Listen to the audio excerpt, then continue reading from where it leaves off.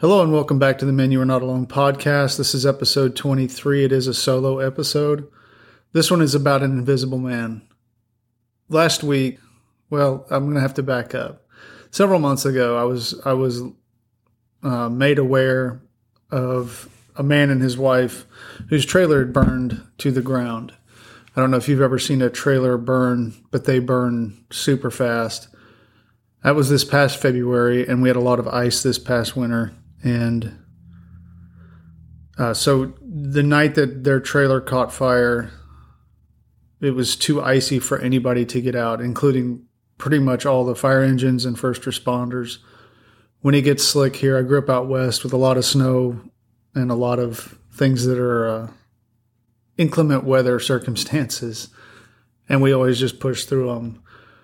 But sometimes here in the middle part of the country, you get ice that's truly so slick you can't even get out of your driveway without sliding down the street or crashing into something. The night that this trailer burned was such a night.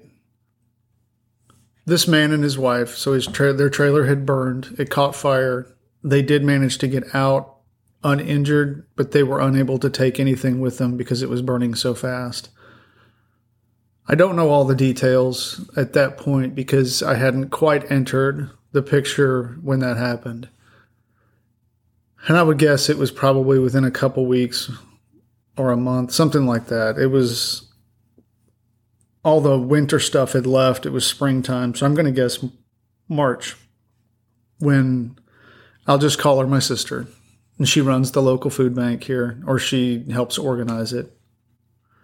She called me and told me their story and said that they were trying to help this couple to get a place to live again, some type of something. So they were going to be raising some money. I originally said that I wanted in on helping it. I wasn't going to help with small bits and pieces because I didn't want to deal with 5 people trying to manage the construction of a little place and people forgetting stuff, and then you have to go back and redo it, and it takes a lot more time. So I saw it with some sense of urgency. And then just circumstances in life sort of pushed me down to a point where I don't know how to say it exactly, because honestly, this is the first episode I've recorded with one of my children in my house, which I have to get over. And it's a little awkward for me because I'm not sitting here alone. So anyway, circumstances in life. My job has been a source of stress for me. I had a bunch of closings at the time, and those stress me out a lot because it's basically me trying to meet impossible demands of, honestly, a lot of people who are never satisfied, and it doesn't matter what it is. And then just some things going on in life that had pushed me down to where I had a momentary season of, I would say, kind of exhaustion and depression. Kind of a mix of the two, and probably closer to exhaustion, which just made me feel so drained that it led to feeling just depressed, or I wanted to check out because I couldn't carry much more. So life continued, and the food bank, they were going to try to raise some money to help with stuff. So that meant there was a pause with building this building and stuff like that. So it kind of slid off my radar. Life, I kind of dealt with the stuff in my own personal life, with things in general, stress, managing stress, which is a perpetual battle for me. And then about a month ago, my friend from my sister, I'll just say, she's not my blood sister. She is my sister by choice. And I'll just call her that because that's what she is. So she called me about a month ago and said, hey, the building got built, but nobody did anything after that. And I think we all kind of, it got lost in the shuffle somewhere. So when she told me that this man and his wife were living in the food bank had managed to build a pole barn. That's what it was. I don't want to dress it up any more than what it is. It was a small pole barn that provided at least some shelter. It was sitting on a concrete slab. But they had no power, no water, no toilet, no heat, no electricity. I said power, but no insulation. And it was starting to get colder. And that broke my heart when I heard that. In fact, this is the second time I've had to record this. The first time I was choked up too much. I thought I could pull it off, but I couldn't. And I didn't want to send that out because it wasn't what I was trying to convey. So back in February, my sister had told me that this man was terminally ill or very sick, and his wife had to have a leg amputated, and she was in a wheelchair.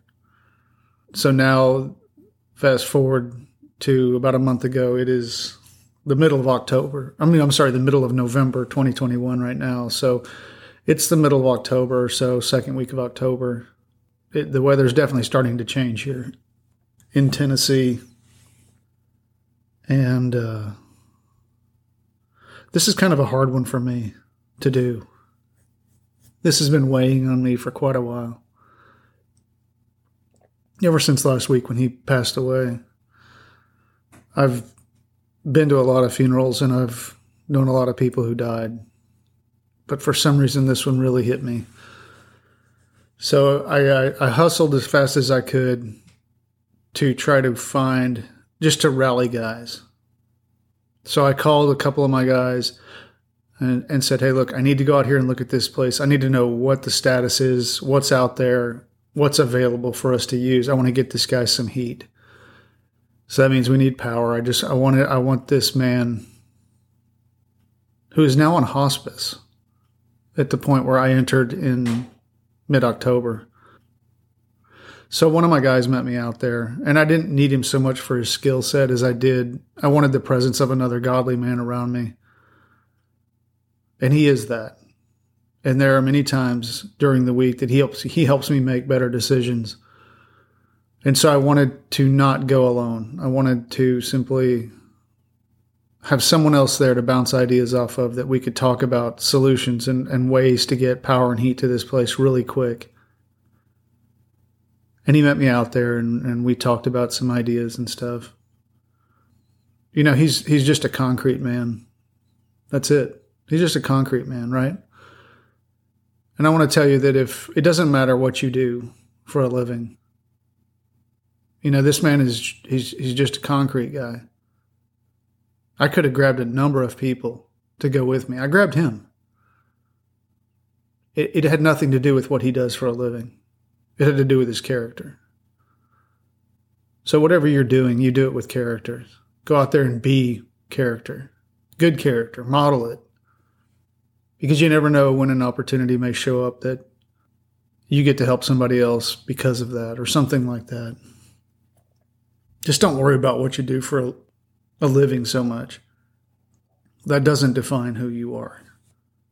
So I put 100 wheels in motion very quickly and devoted myself to it for a couple of days, just trying to move people as fast as I could to find resources. And really it came down to trying to find heat. Financially, I don't have an abundance. And the food bank is pretty well tapped out.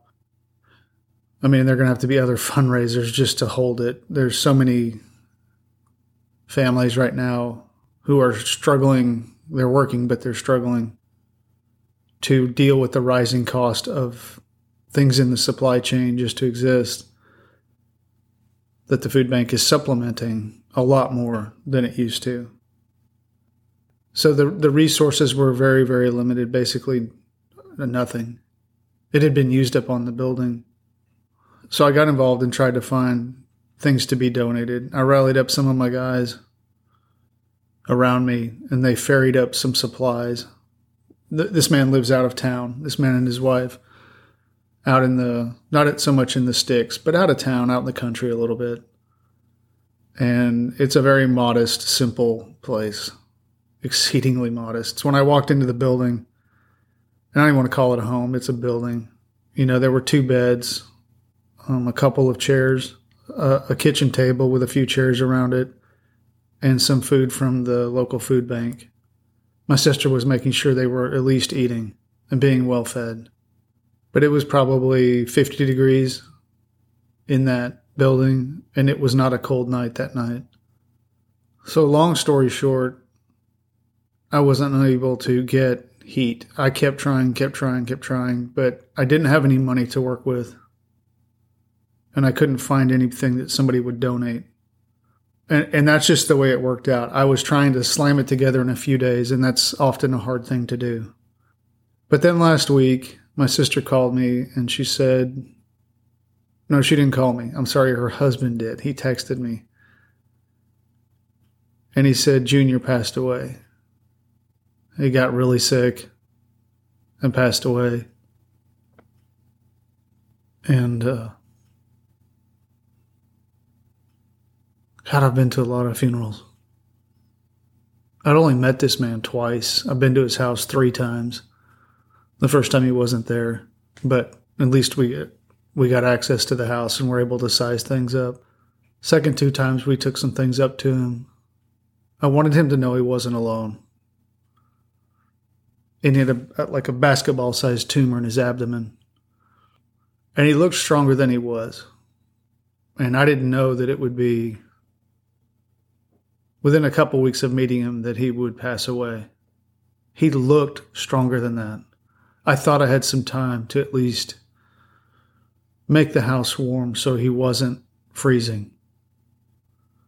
So a man could die with a little bit of dignity. And it didn't work out that way. And I think what's hit me so hard with Junior's death is how he died invisibly. Not just off the radar. I don't know really if many people even cared or noticed. And I'm pointing the finger at me because I had a chance to get involved in that along several months back. And he probably would have had heat. He probably would have had lights, at least some basic things, and wouldn't have been living in a metal building that gets to be 25 degrees inside while he's on hospice. That's the part that I think tears me up. I could have done something, but I didn't. And I realize there are limits to what I can do. But the contrast of life, I look at it a lot of times. I step back and I take a look at the big picture quite often anymore. And in the past few months, I've really been reconsidering my station in life. I live in what was, at least until about 2 years ago, the 16th wealthiest county in the country. Yet there are so many people in the shadows. And then Junior passed away. Unnoticed. Invisible. He was terminally ill. He was on hospice. In a building surrounded by wealth. And I don't want to say nobody cared, because some people did. I don't know, I'm trying hard not to blame myself for not getting involved, because I really did have my hands full. But I look at that contrast, and as I moved around last week, dealing with, I build pretty nice homes, pretty good-sized homes for people, houses I could never afford, ever, I don't think. Maybe one day, but I don't know that I'd even want them. I enjoy our modest little house. And I build for people with such an abundance. And I watch them be dissatisfied with the most minute and insignificant details. While I'm trying to help a man get heat, a man who's dying with an abdominal tumor that is the size of a basketball, to die with at least a tiny bit of dignity, maybe where he can have a light and enough warmth that he isn't freezing in his house, in his building. And I would go do that and then return into the noise of extreme abundance and dissatisfaction and continual dissatisfaction with the abundance. And I couldn't help but last week repeatedly ask myself, what am I doing? What has this man of God's life become? I went to seminary because I love the Bible and I love people. And I genuinely love both of them. But what about my life actually reflects that? And I'm not trying to be critical of anybody or anything. It's just a time of reflection, and moments of crisis do that for us. Hard times do that for us. Moments of tragedy. They make us stop and reprioritize our life, and it's not hard to do in those moments. But this one has really stuck with me. It hit me hard. It still is today. This is 6 days after he passed away. And for some reason, I'm still struggling with it. I wish I had an end game here, a little closing moral lesson, but I don't. But I do want to ask us as a people, whether you're a Christian or you don't want to talk about God or whatever,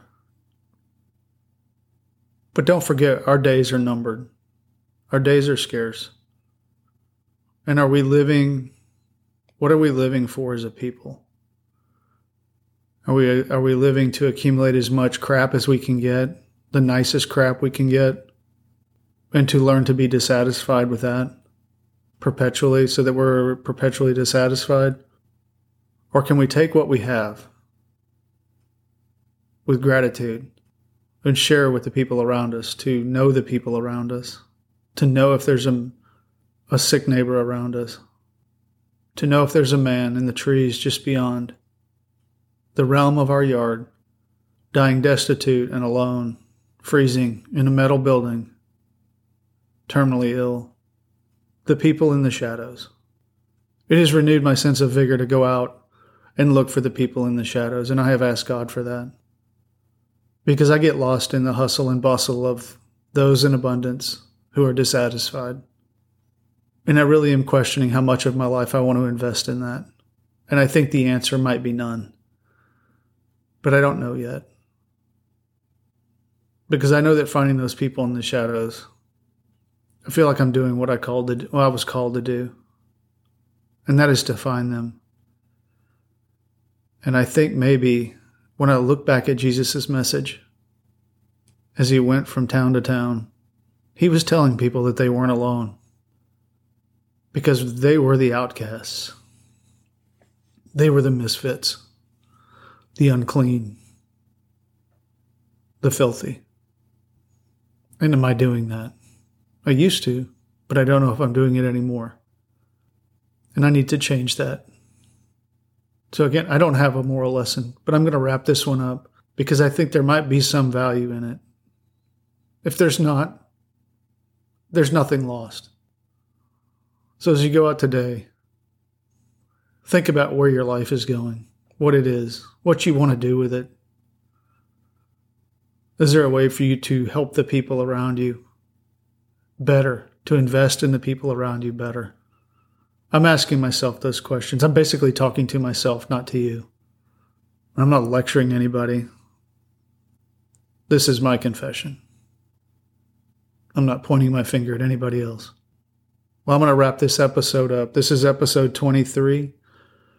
I hope that life finds you with your eyes alert and awake today, and your heart open, and your hands open to receive the misfits, to go find them, the outcast, the unclean, and help them. Anyway, I wish you the best for the rest of your day, and I will catch you on the next one.